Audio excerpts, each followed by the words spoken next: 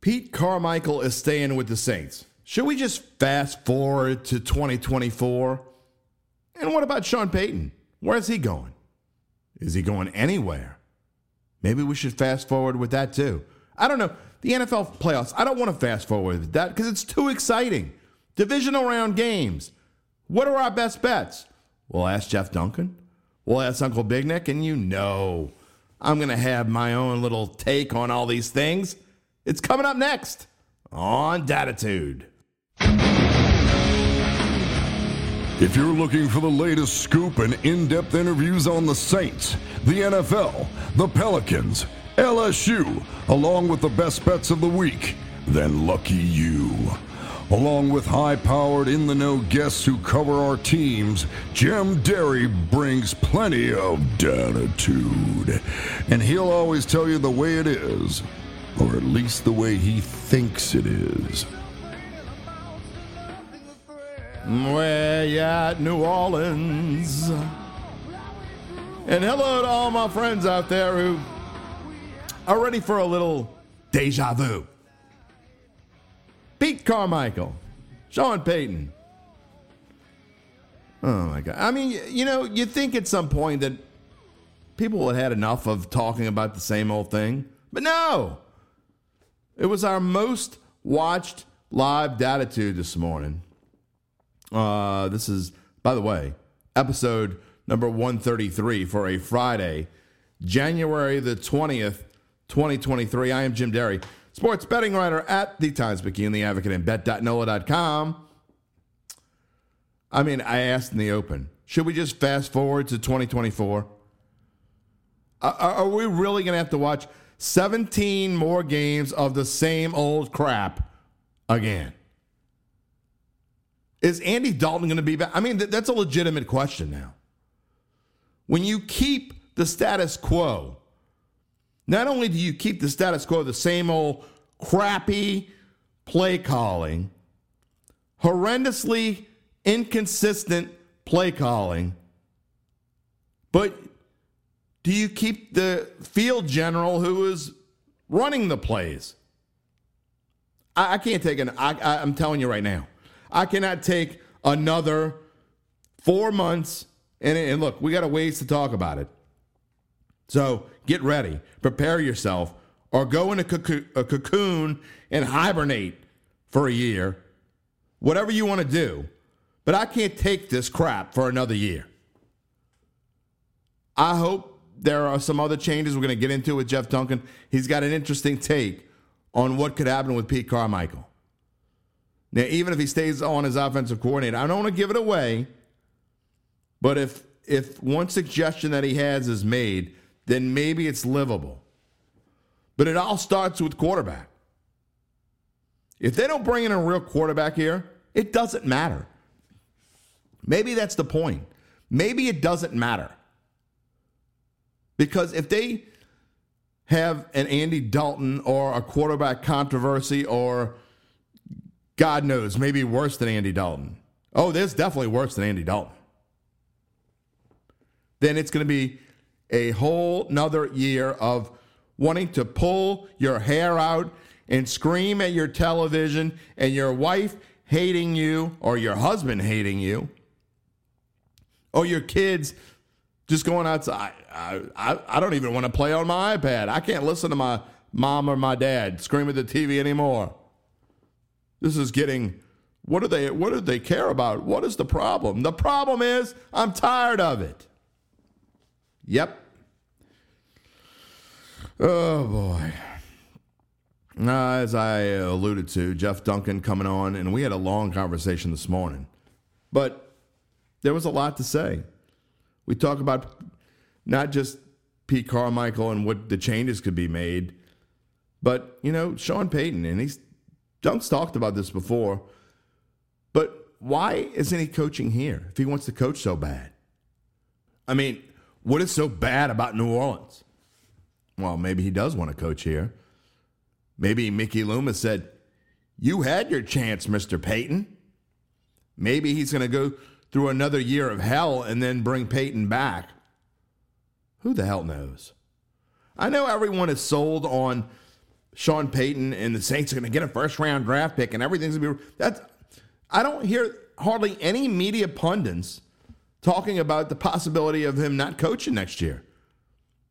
I personally think I'm to the point now where it's better than 50-50 that he doesn't coach. I mean, I've been saying 50-50 for a few weeks now. I think it's more like 60-40 now he doesn't coach next year. Think about the possibilities of where he could go. He is not, and I've said this probably 30 times, he's not going to Arizona. It is not happening. They hired a GM.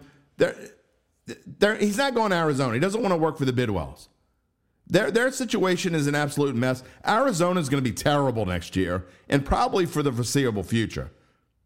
Unless they get really lucky with a coach and Kyler Murray decides he wants to get off his ass and do something. So, and first of all, even if he wants to get off of his ass, he's not going to be able to get on his knee anytime soon. So he's probably going to miss the first half of next year. He doesn't have the greatest work ethic. He's not going to Arizona. So scratch that one off your list.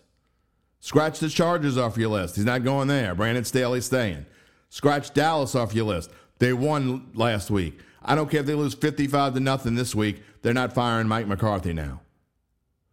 So that leaves Carolina, Denver, and Houston. The price for Carolina is too high. Because for Mickey Loomis to allow Sean Payton to go to Carolina, they'd have to get what Carolina's probably not willing to pay, where they can have other options. Not going to Carolina. So now you're talking about Denver and Houston. Denver. Yeah, it might be a great situation for him. Maybe he can. You know, all these pundits, they keep talking about the same thing. Well, Sean Payton would probably want to go to Denver. That would be a great. He could work well with Russell Wilson. You're leaving out the most important part. Are the Saints willing to let him go to Denver for what Denver's able to give? Denver's first-round pick, their own first-round pick, is in the hands of the Seattle Seahawks. So the one that they have is coming from San Francisco. San Francisco could win the Super Bowl. Denver might have the 32nd pick of the first round. Is that what you're willing to give Sean Payton up for? Not unless you're willing to give a first-rounder next year, too. Probably not going to happen. So that leaves Houston. And to me, Houston is the only viable place that Sean Payton could go. And, you know, you talk about all these DraftKings bets and odds and all those things. The odds right now, or at least they were yesterday, I don't know what they are right at this moment, but they were plus 800. I think that's a good bet. 8-1. Because to me, if he's going to coach anywhere, it's going to be Houston. I think it's the only place that he would want to go, and the Saints get reasonable compensation back.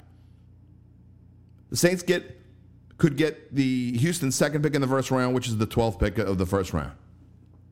That's reasonable.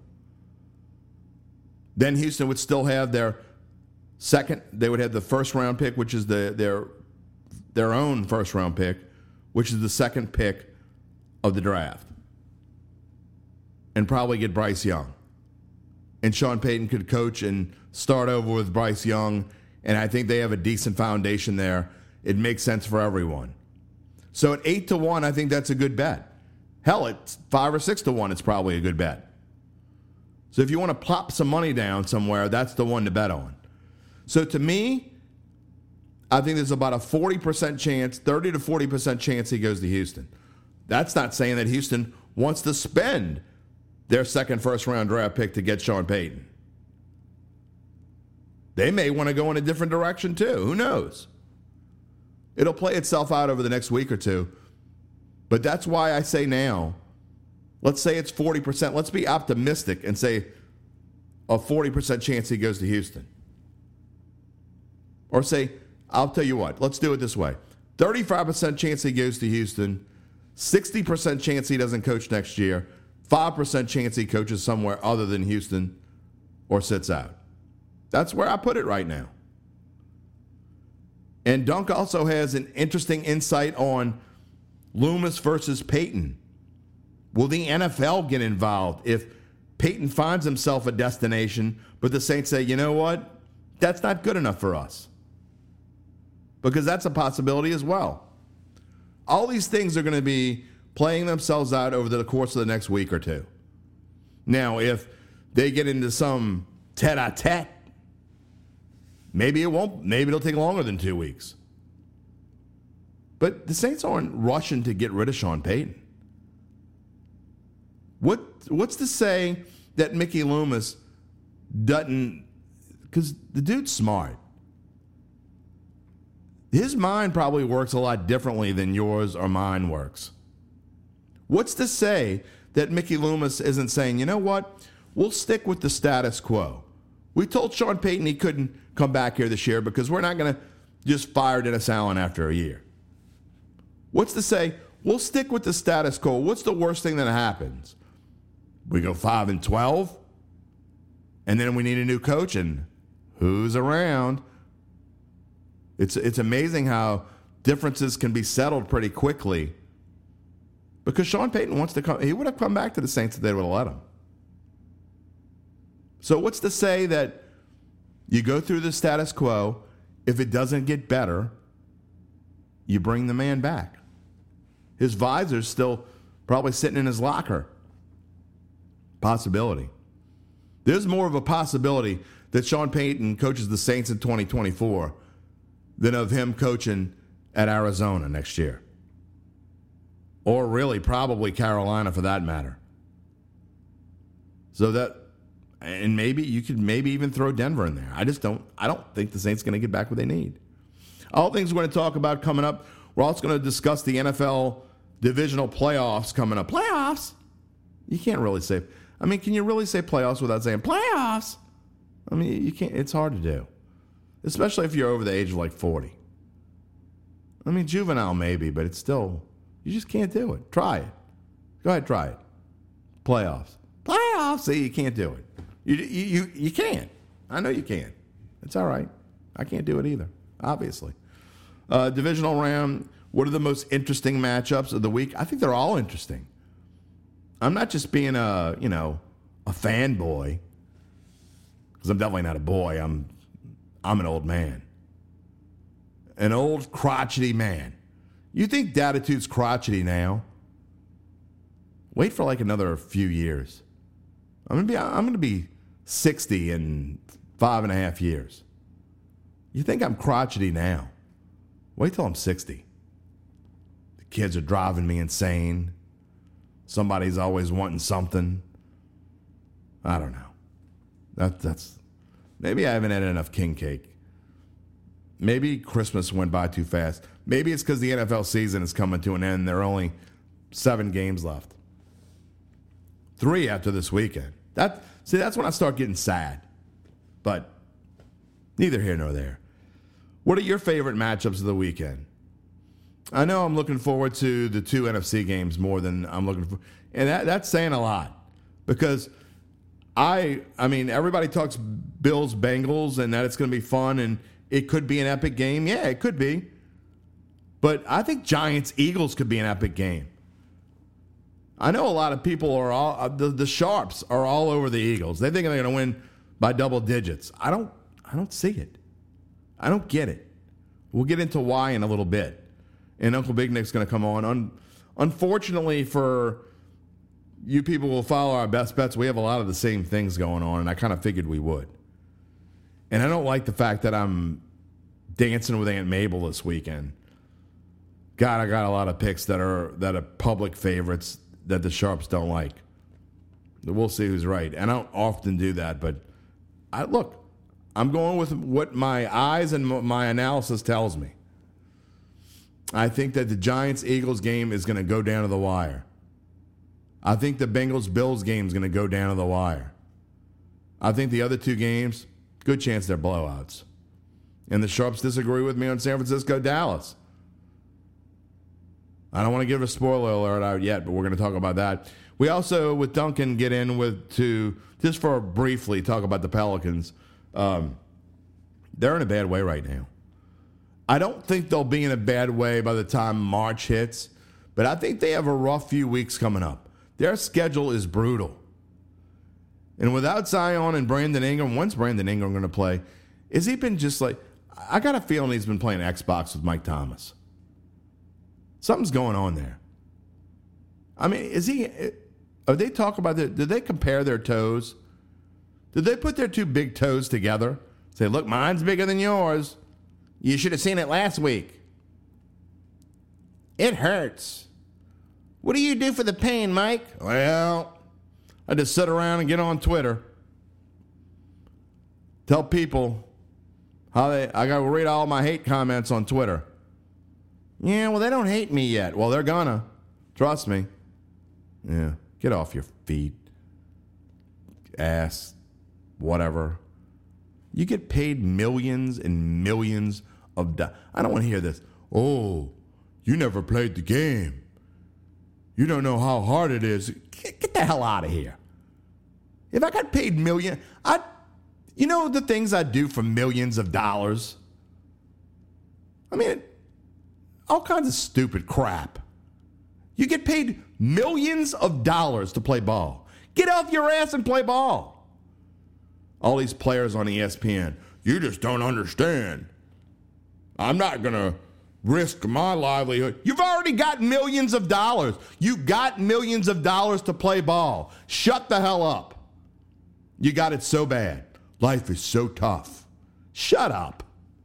Get out there and play football or basketball or whatever the hell you get paid to do. I'm a little feisty this morning. I think the whole Pete Carmichael thing is really throwing me for a loop. Again, maybe I haven't had enough king cake. I don't know. All right, speaking of king cake, let's get to Mr. Duncan because, we got to have a king cake talk a little bit. It's Mardi Gras season. It's carnival season. You ready? Okay, good. Here we go. We got all kinds of things to talk about, Dunk, so we're going to spare the small talk and get right into it. How does that sound to you? We're not going to talk king cakes again? Well, I mean, where do you go after you go? So, yeah, we will actually, real quick. After Dong Fong, what's your second choice? Well, I'm going to go try this morning, as a matter of fact, a little bit later this afternoon. I'm going to try Bywater Bakery. I hear they're really good there, but I've never actually bought my own there. I've just tried one before. So I'm hearing they have what do they call it? A Chantilly king cake. Chantilly, yeah. Okay. It's supposed to be amazing. So I'm going for that. All right. Well, we're gonna ask you about that next week. We got some comments already here. We will be taking your comments all this morning. If you're watching on YouTube or Facebook, you can just type them in the comment stream. If you're on Twitter, you're gonna have to tweet at me at Jim Derry Jr. We will read your comments and questions on the air. It should be a fun morning. We've already got a bunch of people. Oh, Joanne Palumbo says Bywater Chantilly is the best. I have not had that one, so yeah, I don't get the whole Dong Fong thing. I mean, I love it. I'm starting to wonder about your taste if you don't get Dong Fong. It's just they're better. They're better. It's like putting butter on top of a cinnamon roll. That's a whole nother story. I don't know. Tired Eyes, hello. We welcome you this morning. All right, Jerry's not happy. Jerry says Mickey Loomis needs to be fired now. All right, let's not go that far, okay? But I do want to get into, I want to start, we're going to talk about Sean Payton a little bit. We're going to talk about the Pelicans for a little bit. We're going to give our NFL playoff predictions in a little while. But I want to start with the one that befuddles me. And the reason why Jeff Duncan and I work so well together is I am like, oh, and Jeff Duncan is nice and calm and smooth and will give you the reality of the situation. So I'm going to get into my right off the bat. Pete Carmichael, I don't understand it at all. Okay, first of all, I didn't even think he even wanted the damn job. And so not only did I thought he would just ride off into the sunset on his own, or at least take a smaller step back, we now find out that he's going to be the offensive coordinator again next year. What in the hell makes this franchise, and I love Mickey. Mickey Loomis is a phenomenal general manager. I know people give him grief sometimes, but I think he's phenomenal, not just because he's been on the show. I really do. I think he knows what he's doing. He's always known what he's doing. He can do things that other general managers cannot do. But what makes this franchise think that Pete Carmichael is the answer at offensive coordinator? Well, look, it's definitely surprising. I think they actually did look into making a change there, but I don't think they found anyone that they really were enamored with, that they felt like could come in and make a big difference here. I don't think they wanted to completely overhaul the offensive system, which kind of surprised me. I thought they might try and get real bold and overhaul the offense, but I don't think they want to make that. I think basically what we're seeing here, and this is what my fear was, Jim. I wrote a column after the season saying that, they can't delude themselves and live in denial and think because they had that little 3-game winning streak that they're right there, that they're close. Yeah. That's what I think they think. And I think it's going to be a failed experiment here by maintaining the continuity. There's a saying in business that, just good enough is not good enough. And that's what I feel like they're saying right now is we're just good enough. We can get in the playoffs and go 10-7, and that'll be good enough to pacify the fans. And I don't know if that's accurate, but I do think they looked into making a move there. And I think they're still going to make some changes. Obviously, Dan Rochar is not coming back. They're going to bring in somebody to replace him. And it wouldn't surprise me. I don't know this, but I think it's being discussed.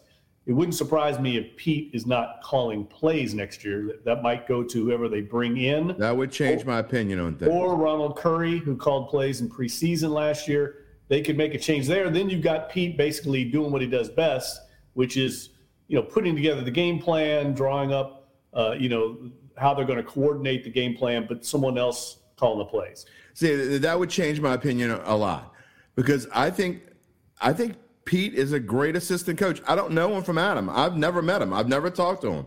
So it's most of the guys that we talk about here, I've talked to at some point along the way. I don't know why, but I've never run into Pete Carmichael. I've never talked to him. So it's hard for me to sit here and talk bad about him. But I just, you watch this offense and the last, 3-game winning streak aside, let's look at the reality of this thing. The last 6 weeks of the season, they did not score more than 21 points in any single game. It was all defense. And 8 of the last 9 games, they didn't score more than 21 points. They had one 27-point output against the Rams team that at the time looked like they were just giving up. It was before they got Baker Mayfield. They were in a really bad way. And so it just bothers me. And, the Gaming Grunt has a great comment here. Excuse me. I think the Saints are just looking to focus on next off season and not this off season. Gaming Grunt, I heard a comment. I actually heard someone say yesterday, one of my friends say, that the Saints are tanking already. I mean, no one tanks in January. They don't tank. That's not the way they think. This is what they think is best for their franchise. I think they're wrong.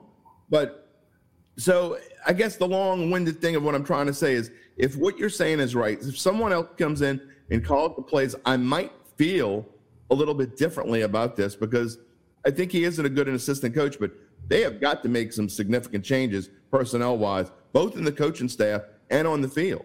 Well, they're not making those changes on the coaching staff, I can tell you that. I mean, now they may have some if Ryan Nielsen on the defensive side goes to Atlanta, and if Chris Richard ends up getting a job somewhere, they're going to have a coordinator change on the other side of the ball, not the offensive side of the ball. But I do agree with you that they have to change some of the direction they're going offensively. I think they have to find an identity, and maybe the new person they bring in. I know that they did look around because I talked to some people who were basically charged with trying to go out and identify some candidates and for the Saints.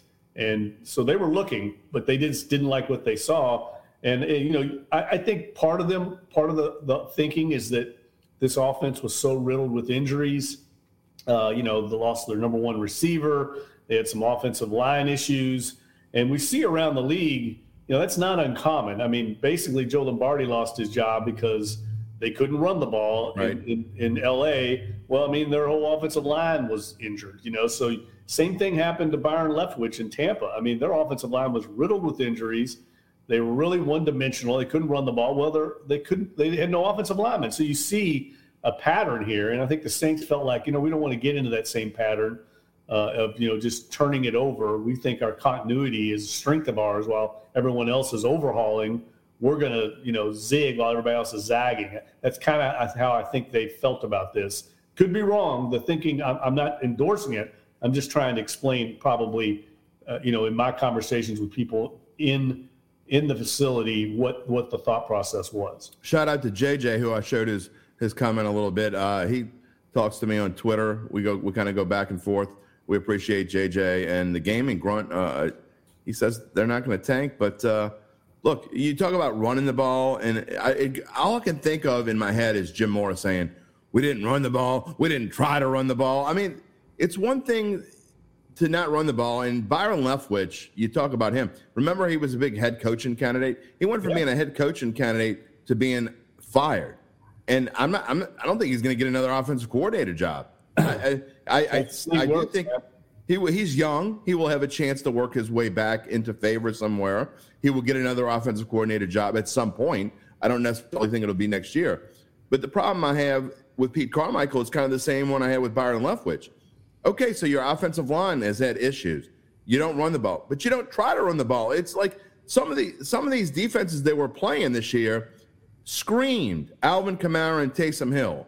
And yes, they used them at times and used them effectively, but to me, they got away from it quickly and easily and sometimes didn't even try to. So to me, there was no creativity. And I know we're spoiled. We've gone through 16 years of Sean Payton and Drew Brees. I get all that. But there was just, to me, except for maybe 3 or 4 games here or there was just no creativity and there was no continuity. The consistency was absolutely vacant. I mean, some games I thought, okay, he knows what he's doing and he did a good job. And then the next game he'd come out and they'd score 10 points and stink it out. Well, look, I think in defense of Pete and what the Saints are trying to do, I mean, this is life in the league when you don't have a great quarterback. Yeah, that's true. When you're playing the Saints, Jim, I mean, you're the defensive coordinator, you're the defense. What are you going to do? You're going to take away Alvin Kamara and Taysom Hill. You're going to play the run. And so good offenses have to be balanced to take advantage of that. The Saints really don't have that in the passing game right now. They don't have a quarterback that people fear.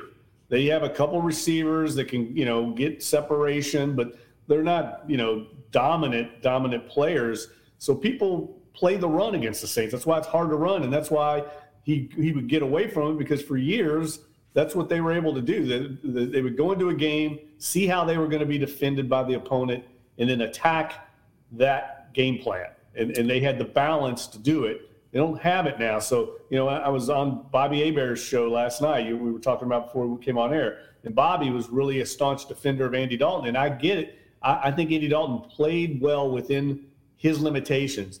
But the fact is, nobody's scared of Andy Dalton when they come into the Superdome. Nobody.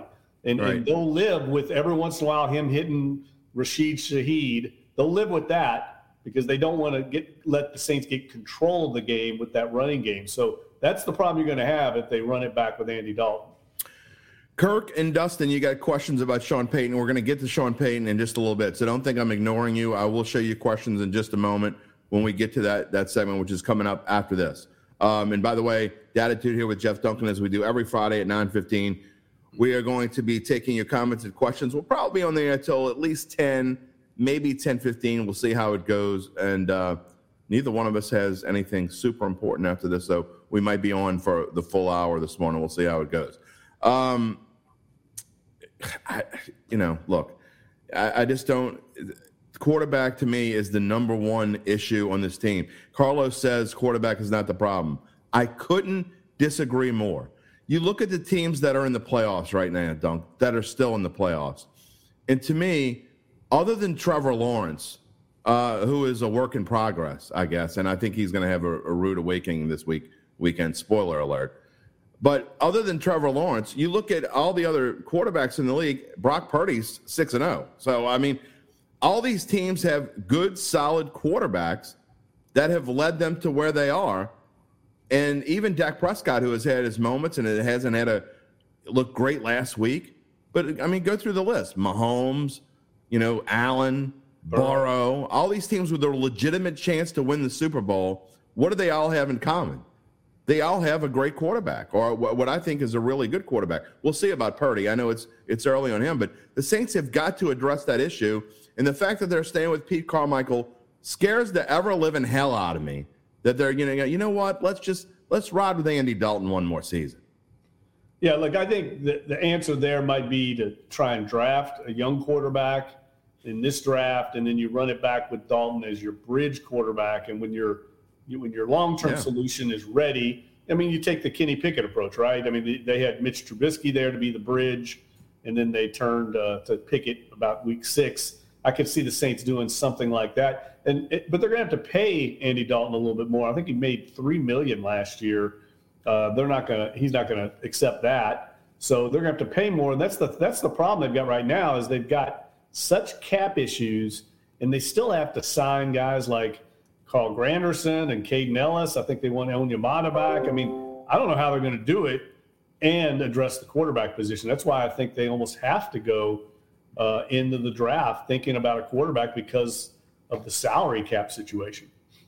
Here's a good question, because this kind of leads into one thing I wanted to ask you about. Sidney Billiot says, I said all along, I think he means last year when Doug Peterson came in for a visit, was really hoping that they would have hired him, and the Saints trying to do is spend the least money as possible. I don't necessarily think they're trying to spend the least money as possible, because a coach doesn't affect your salary cap. But a question that I do have, I'm not railing on Dennis Allen, and I know that we've talked about how loyal this team is, but why didn't the Saints go more?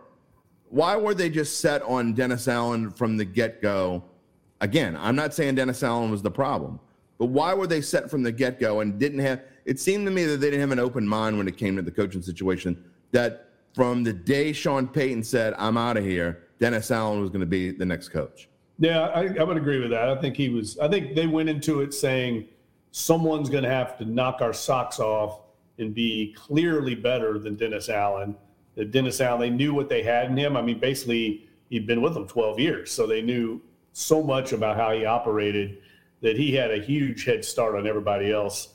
And it was going to take, something pretty surprising, I think, to unseat him from that front runner position. Doug Peterson would have been a great hire. I mean, absolutely. I love Doug Peterson. I think he's a great coach, and we can question that for sure as we see how Dennis Allen's tenure goes. I think it's certainly a fair game to question that hire, but you have to remember, like Mickey Loomis, again, values continuity and stability. I mean, we should all know this by now. This is part of the track record, and some people have brought up in social media, I do think, a good point, and that is you value continuity and stability when it's working, and it worked for 15, 16 years because you had Drew Brees and Sean Payton. That's, I think, a valid point. Are we seeing, the loss of those two generational leaders, an organization that's struggling to find its footing, find direction, find vision? I think that's a fair assessment. But, here's one thing. You talk about continuity, Dunk. But to me, wouldn't continuity have been somebody like Doug Peterson, who is probably the closest thing out there, in my opinion, to Sean Payton, an offensive-minded coach who could have come in, and even if it were Jameis Winston and Andy Dalton, whoever, I mean, to me, that's the way continuity would go, not necessarily just because Dennis Allen's already on your staff, the complete opposite of Sean Payton. I mean, Doug Peterson, look, Dennis Allen is a fantastic defensive coordinator, but I'm not sure that he's the head coach yet. This is what this team needs at this time. So to me, continuity doesn't necessarily mean it's inside the building. Loyalty and continuity are two different things. Well, but I mean, if you bring in Doug Peterson, I mean, he's going to want to run what he runs. I mean, he's going to want to run his offensive system. He's going to have a defensive coordinator in mind. He may keep Dennis Allen in that situation. They could have maybe made that a stipulation, but a lot of coaches won't take a job if they think they're being forced to keep certain coaches. So the continuity, I think, that we're talking about here is the Sean Payton culture and system. And that's what they value. They believe in that formula. It's worked here for years.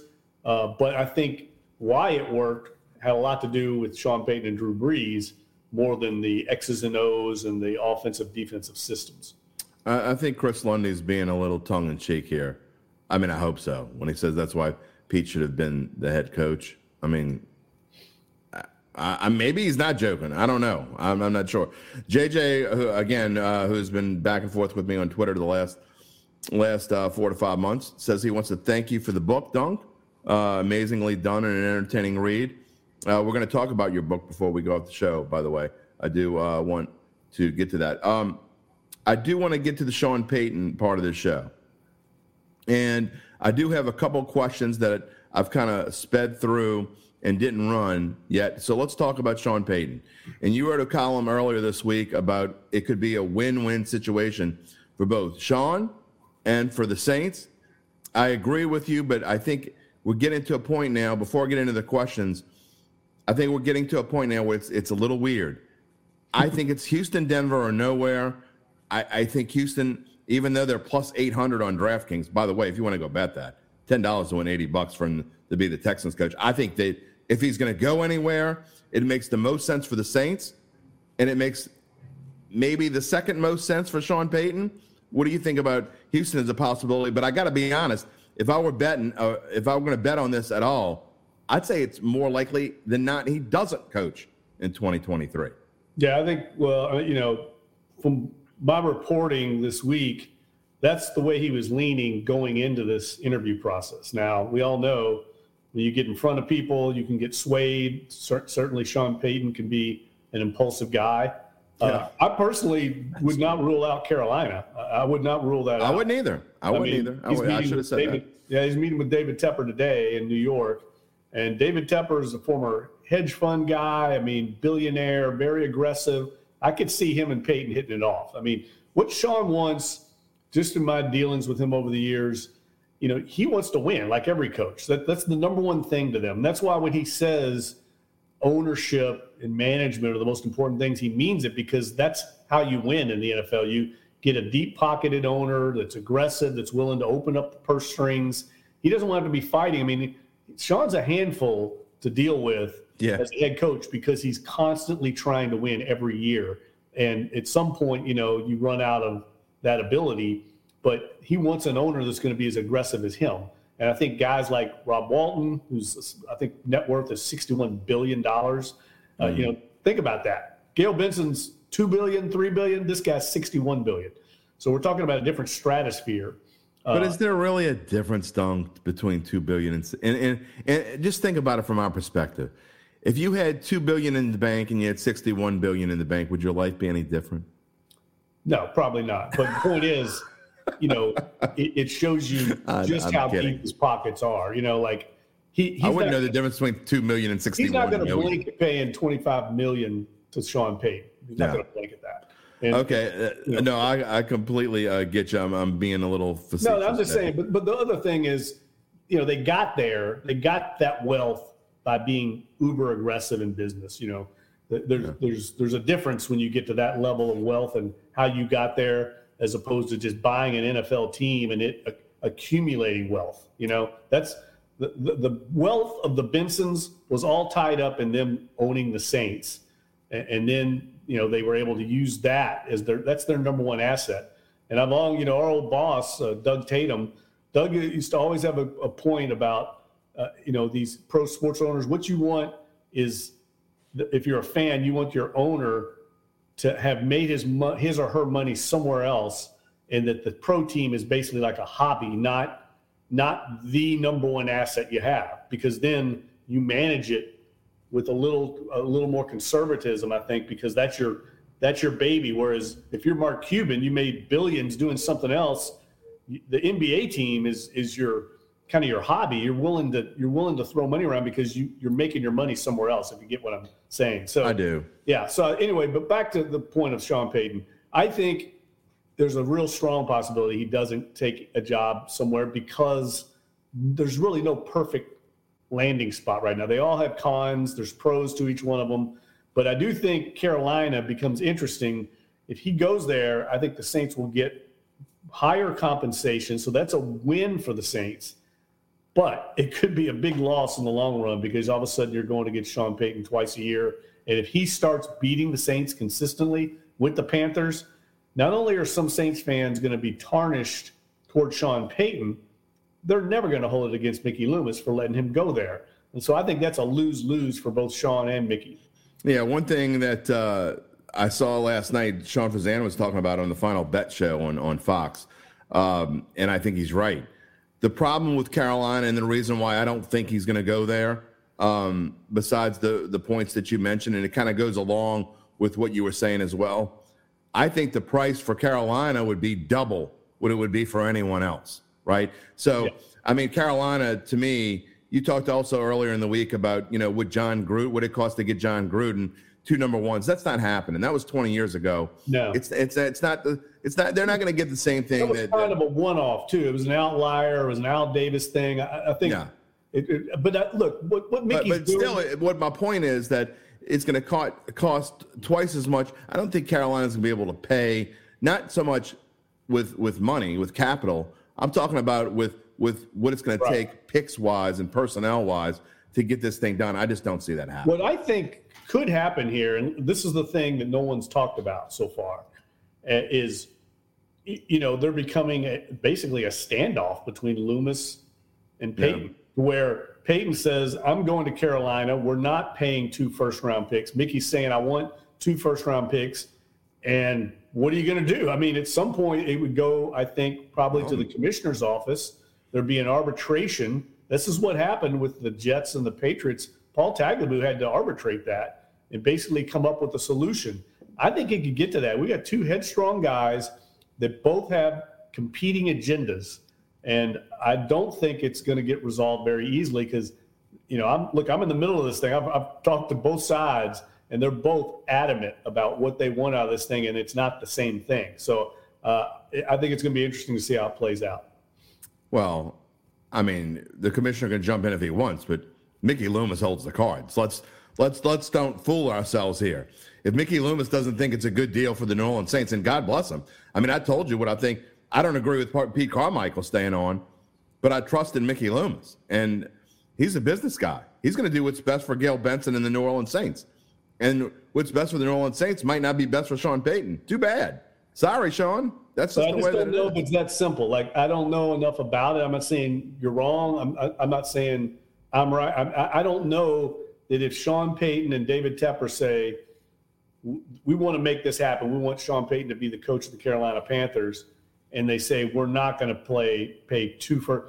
I don't know if it's that simple as, well, you can't coach the Panthers. I mean, if he goes out there and, what if he just starts showing up to work? Under contract. Do they want to go to court? I'm just telling you. I mean, it happened in this Parcells deal. They had to get the commissioner involved. I'm sure that was 25 years ago. There was precedent there. You think that the Jets didn't have the same mentality in the Patriots deal? You see what I'm saying? If he wants to push it that far, I think he's going to lose, but maybe he will. I mean, I agree. He's a headstrong guy. Okay, going back to a question we had about 20 minutes ago, and I'm sorry, I'm just getting to it, Kirk, but we weren't talking about that at the time. Kirk Babcock asked, what are the chances of Sean ending up in Arizona? We have both talked about this before. I think I feel a little bit more strongly about it than you do, but I think we both think that the chances of going to Arizona are slim, or at least I do. Yeah. And I know he has a relationship with the Bidwells, but I just don't think that that's the kind of ownership group that Sean Payton wants to be a part of. That's just my opinion. And here's the other thing I'll say. Look, the national reporters that are reporting on this story too, I know those guys really well. Ian Rappaport, Tom Pelissero, Adam Schefter. They're excellent reporters. I mean, they got to where they're at by being the best in the business. So I'm not saying this is a criticism. I'm just trying to explain to our viewers here. Those guys mainly get their information from agents. Right. There's always an agenda when an agent's involved. 100%. So when you started hearing a week or so ago about Arizona and that was completely coming from Don Yee, Sean Payton's agent, stirring up interest, creating leverage for Sean with the other teams. That you just have to know these kind of things to understand. I never felt like that he was going to go to Arizona. Now, he may tomorrow meet with them and fall in love and go there, but right now the thinking internally is that they're the longest shot in the field, and I felt like that all along, but people started getting hot and bothered about him going to Arizona. I don't think he is a fan of Kyler Murray. He's never told me one way or the other, even privately, about Kyler Murray, but just knowing what Sean values in a quarterback. I mean, he has these 11 commandments of quarterback play from Bill Parcells. The number one item on the list is we don't want a clown or a comedian at quarterback. We want a field general that other men respect. Well, I mean, Kyler Murray, his teammates don't like him or respect him. They had to put a clause in the contract to get him to study and get ready for a game. That doesn't add up at all to what I think Sean Payton wants in his quarterback. And he's stuck with him. He's not going anywhere, and he's hurt. So I think when I talk about quarterback being a low priority for Sean, the only way it becomes a high priority, in my opinion, is when you have a bad situation. It becomes a negative, and but if you don't have a quarterback or you have a wide open situation like Houston, where you have Davis Mills, but really you can move on from him quickly, I think he's not intimidated to go there or Carolina and go find a quarterback. But I think it becomes a deterrent when you got a bad situation like Arizona. Jim Derry, Jeff Duncan here on Datitude on this Friday morning, as we are at 9:15 every Friday. After this is done, I will add my monologue, have a little segment with Uncle Big Nick as we make our NFL playoff picks, and I will put it on wherever you get your podcast. You can find Datitude. You can listen to this show, my monologue with Uncle Big Nick. You can go back and listen to any of the past 132 episodes of Datitude, and we've had some good ones. Duncan and I talked to Mickey Loomis back in June, and I actually thought that was a really good conversation. I went back and listened to it again. It's kind of interesting how you listen to it now, and it kind of plays out. I also talked to Jim Mora back in August. We had Ricky Jackson on the show, David Baker, former Hall of Fame commissioner, Pro Football Hall of Fame president, I should say. He's always a commissioner to me. So you can go back and listen to any of those shows. All right, moving on. I think Dustin had a very interesting question that we've kind of talked a little bit about, but let's get your take, because a lot of people want to know the answer to this. I know this is not important, he says, but why does Peyton want to coach, but not here in New Orleans? Money would make Dennis Allen take a seat. That is a good question. Why does Sean Payton want to coach, but not in New Orleans? That's not true. He would coach here. I wrote that. I mean, that's become a prevailing myth out there. I don't know where it's coming from. Sean Payton would love to come back and coach here. That's one of the. I think there's a little bit of a nuance to that, though. I think he would consider coming back. I know he's open to coming back here. That's why I wrote the column I wrote several weeks ago to let people know that that's a possibility. But the Saints are not interested in moving away from Dennis Allen after 1 year. Fundamentally, it goes against their philosophy of supporting. And then I think financially, I don't know exactly for sure what Dennis Allen's making. I've been told by one good source that it's $7 million a year for 4 years, but I haven't been able to confirm that with the second source, so I've never reported it. But that would mean the Saints would have to stroke him a check for $21 million. That goes against the way the Saints operate. They can pay that. Don't get me wrong, they can, but it's not what they want to do. They don't do things like that. I mean, they moved off Stan Van Gundy after 1 year with the Pelicans. That was very unusual, and they did it. But they didn't have any loyalty to Stan. Yeah, and they did it because internally it was a mess. It's not a mess with the Saints internally. Yeah. But I believe wholeheartedly, if you have a chance to get Sean Payton, you get him. I wrote that a month ago. I still stand by it. I think Sean Payton is one of the greatest coaches in NFL history. I agree. If you can get him in the building, he knows the roster. He knows everybody involved. He's rebuilt this thing a couple times. He could rebuild it again, and he's open to it. But you have to go get him. You can't just like say, okay, we're gonna. You have to. It has to be two sides to this relationship. But Sean Payton didn't leave here because he hated New Orleans, because he wanted to. Why did he leave? He got burned out. I don't know how many times I have to tell people this. He got burned out from coaching, and now he's back. He's recharged. It doesn't take long. It took him a year. A year away is a long time to, get away. You can only golf so much. You can only travel so much. And he might sit out another year. And look, I would not close that door. If he sits out another year at Fox. That was my next question. Doesn't work out here with Dennis Allen, I do not think it's impossible that he would come back and coach here in the future. But there's a little bit of tension right now over this courtship of Sean Payton, and I think that's interesting to see how it plays out. Well, that you answered my next question before I even answered it, and I think that maybe Mickey is in the back of his mind, he's holding on to, if we go through another year with Dennis Allen, if we have another 6-11 type season, what's to say that you don't go into next year and you're like, you know what, I'm still holding the cards. What they're going to get in return would be less next year than they're going to get this year. They would still get something decent. Don't get me wrong. Now, that's a very interesting thing because I can tell you the Peyton camp believes, and they're leveraging with all their might right now. That's their leverage. They believe the compensation will go down to like 1 third-round pick. No way. Next year. No I don't way. agree with them in that regard. Saints wouldn't give him up for that. I can tell you Mickey doesn't think that. Mickey thinks he's going to get just what he would be worth this year, next year. And I kind of agree with Mickey. And why would it go down? I don't understand it. It's going to go down a little bit because I think the Saints' leverage isn't the same. They got a 2-year hold on him now. And next year to have a 1-year hold, a team could say, you know what, we're going to do just what we're saying. And talking about maybe the Saints hold on and say, you know, let's see what happens next year. We might want to bring Sean. He might not want to come back next year. He may say, screw you. I'm not. Yeah, I think he would come back in a heartbeat. I mean, he knows what he's got here. Like, I think there's been a lot to play out. You know, this whole thing with people talk about the Miami thing last year with Tom Brady and that report about Pro Football Talk. I don't know for sure exactly what happened there, but what I've been able to gather, it wasn't Sean Payton and Tom Brady trying to walk away and go to Miami. It was Miami hearing that Sean Payton was having serious thought about stepping away from the Saints. He was down in Cabo San Lucas, basically deciding his fate for 2 weeks. And the owner of the Dolphins said, well, you know what? If this guy's thinking about like leaving the Saints, we're at least going to put a call in and see if he's open to coming here. That's how it went down. It wasn't this arranged thing of Sean and Tom Brady going to walk away. That wouldn't have happened. Tom Brady was under contract with the Bucs, and Sean Payton was under contract with the Dolphins. I mean, with the Saints. So it was. I don't know where this has gotten twisted.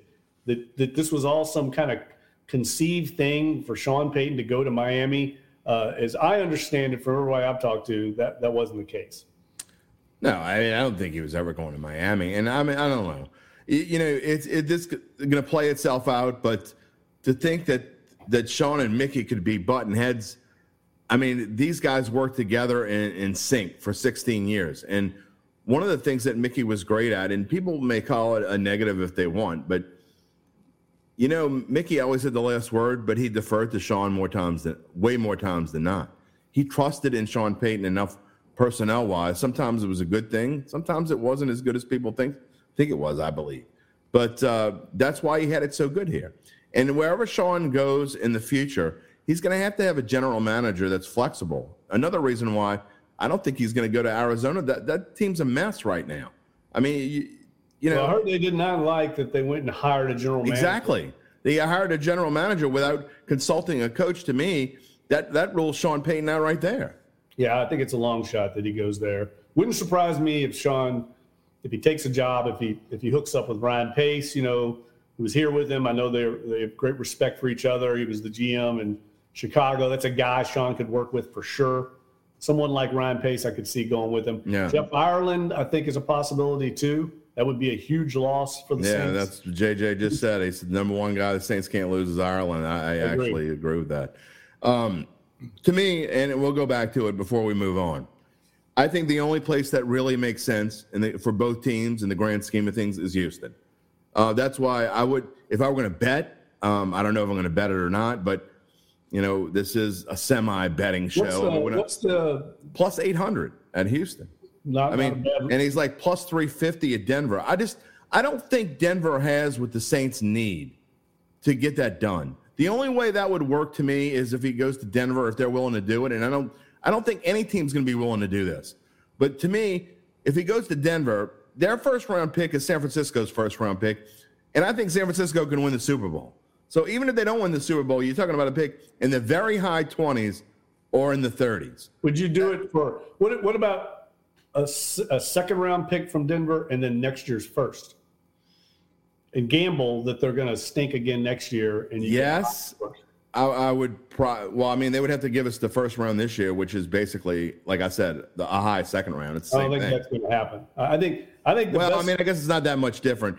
Their second round pick is going to got to be fifth or sixth of the second round. I think that would be a possibility from Denver. You get their second round this year, which will be pretty high, and then you get, that's right. They don't have a first. They don't have their own first pick. They traded it to Seattle. Seattle has it. You can't do that. I just thought that through. They traded it away. Yeah, you're right. I just don't think that's a possibility. Let me say this. I've done more media appearances on Denver TV, radio, and blogs in the last 48 hours. They are eaten alive with the thought of Sean Payton going there. Fan base is very excited. I just think Houston's makes sense because I think he'd want to go there. I think he could draft a quarterback. He's in a good chance he gets Bryce Young. And you think about the possibilities there. I think the ownership is receptive to him kind of doing what he did here. And the Saints getting the number 12 pick of the draft would work for the Saints. So to me, it's Houston or nowhere. That's kind of where I'm at. Yeah. It wouldn't surprise me if he doesn't go anywhere. I mean, look, it is always the possibility that teams look at this and say, I think everyone thinks it's just a slam dunk that someone's going to hire him. But if you're, say, Denver, and we're getting DeMeco Ryans, an up-and-coming rising star coordinator, you might look at 100%. It and go, we can pay DeMeco Ryans $8 million a year, not $25 million. We don't have to give up any draft capital. And I think we could be pretty good with DeMeco. I could see an owner saying that. There's a lot you have to give up to get Sean Payton in the building. So I couldn't agree more. Yeah, I don't think it's beyond the possibility that everybody passes on him. I think if Houston gets a chance to hire him, they're going to. I think they'd be smart to, for sure. And they've got so much draft capital. You're right, JD. They make a lot of sense for the Saints because they can give up the number 12 pick, which would be great for the Saints, and they still have multiple first-round picks in the future that they can lean on to rebuild. We're going to finish the show talking about the NFL playoffs, but I want to spend 5 to 10 minutes, and I know a lot of you came to listen about football, but I think it's important. We didn't talk about the Pelicans last week, and I think it is important today to talk about them. Because, Dunk, and again, this is going to be a 5 to 10 minute conversation. If you want to leave a comment about them, you're more than welcome to. We'll take it here. But the Pelicans are in a weird situation right now, as to me, for the first time all season long, the injuries to the two stars are finally catching up with them. They've run through a gauntlet of teams, and you see the schedule. They lost to the Heat, who are playing much better right now. They lost to the Cavaliers early on Martin Luther King Day, and then last week had a tough time with the Pistons. But the schedule coming up, and I was talking about this on Bayou Bets yesterday, and I haven't looked still. But their schedule in March and April must be pretty darn easy because they're running through a gauntlet right now. Yeah. And I don't think that game tonight is going to be any piece of cake. Orlando's got a lot of good young talent. That's a fun team to watch. Probably the rookie of the year. Yeah, that's a fun team to watch. I really like watching them play, and they bring it every night because they're young and hungry. I think that's going to be more difficult. But I loved Christian Clark's story this week. I think somebody finally got it out there about Brandon Ingram. I mean, it's an issue. People want to say, he's hurt. I get it, but he was hurt last year with like 7 different injuries. And now he's got this toe that's been lingering. And I can tell you internally, it's an issue. It's an issue with the Pelicans that they basically it's up to Brandon Ingram when he plays. He's been cleared by the medical staff. So it's just up to him. And you're just kind of at the mercy of Brandon Ingram. And these star players these days, it's not just the NBA. It's a similar situation with Mike Thomas with the Saints. They all have their own people now. They all have their own trainers, their own. Where have we gone, Jeff Duncan? Where have we gone? It's so everyone's in their ears. And look, there's a lot of money on the line. And, players understandably want to look out for their own best interest because teams will definitely push you through injuries and it's not your best interest. So I get this complicated thing. But right now, Brandon Ingram, the fact is missed 26 year with injuries. He's missed more than that already this year. I have a hard time thinking that this is going to be your guy, your bell cow that you hang your hat on going forward. I know everybody loves Brandon Ingram out there, but to me, the alpha, the number one guy on this team has to be Zion Williamson, and they need to get him back on the court and healthy as soon as possible. And before we move back to the NFL and talk about the playoffs, I mean, what scares me about Zion is I think he wants to play as soon as he can get out there. That's what I believe. But we have seen this movie before, and we're going to find out a lot more probably next week. The 3 weeks on Zion is just about up. But look, we've seen him have injuries in the past where they say it's only going to be a few weeks, and it turns into a few months or even a season.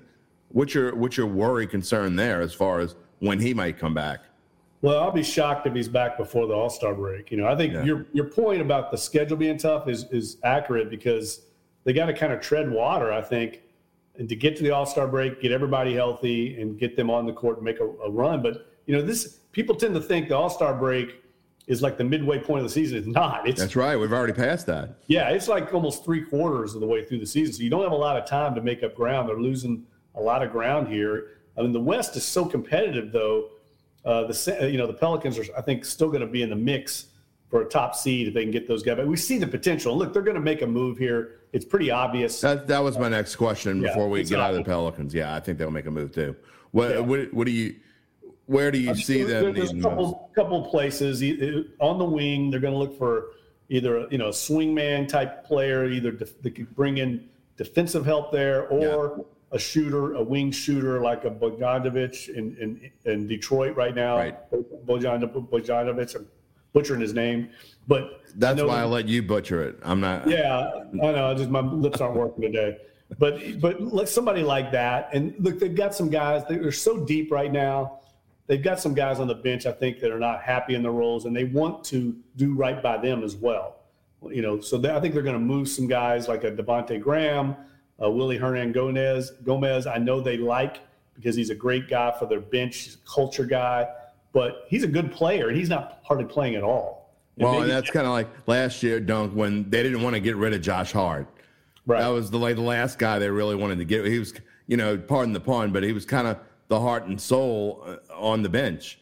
And you could tell when he left, and when they played Portland again later in the year, that the hugs that they gave him. I mean, they didn't want to trade him, but sometimes you have to part with a player you don't want to trade with to get. The other team's got to get something out of it. They're not, for sure. These teams aren't dumb bunnies. They want to get something. And look, I think Kyra Lewis. I mean, unfortunately for him, he had that injury, and we saw the development of Jose Alvarado, and basically he got Wally pipped by Alvarado. He's now the main primary backup point guard. And so did Devontae Graham. Yeah, there's no really role now for Kyra Lewis. So he's an asset that you can trade because he was a former first-round pick, and he's a good player. So I could see them moving any of those guys, Jackson Hayes as well. Be interesting to see. I think the trade deadline is coming up, a week and a half? Is that yes. Something along those lines. So that I think there'll be moves made there. All right, I want to go back to the NFL because we want to talk about playoffs. We got about 10, 12 minutes left in the show. We spent a lot of time talking about Sean Payton, and rightfully so. Dunk, but to me, this is my favorite weekend of the year, sports-wise. It encapsulates everything that, you got football from Saturday afternoon until Sunday night. You had it last week. It's my favorite 2 weekends, but I enjoyed this round more than any other round. Next week is kind of a, it's hyped. It's super hyped, and sometimes the games don't live up to what they're supposed to live up to. Sometimes they do. But to have 4 games, interesting matchups, all of them I think are interesting, even Jacksonville and Kansas City. Which one of these 4 are you waiting to watch the most? Well, first of all, I want to call you out because you said that the Bucs were going to beat the Cowboys, and I did. I was completely wrong.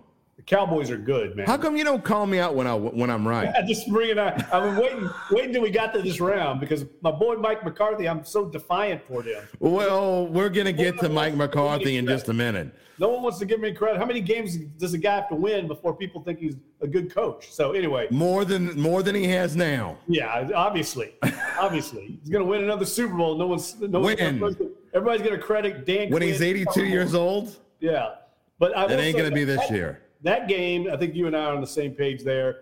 I think whoever wins the Cowboys 49ers is going to be my pick to win the Super Bowl. I think that whoever wins that's going to beat Philly if they emerge. 100%.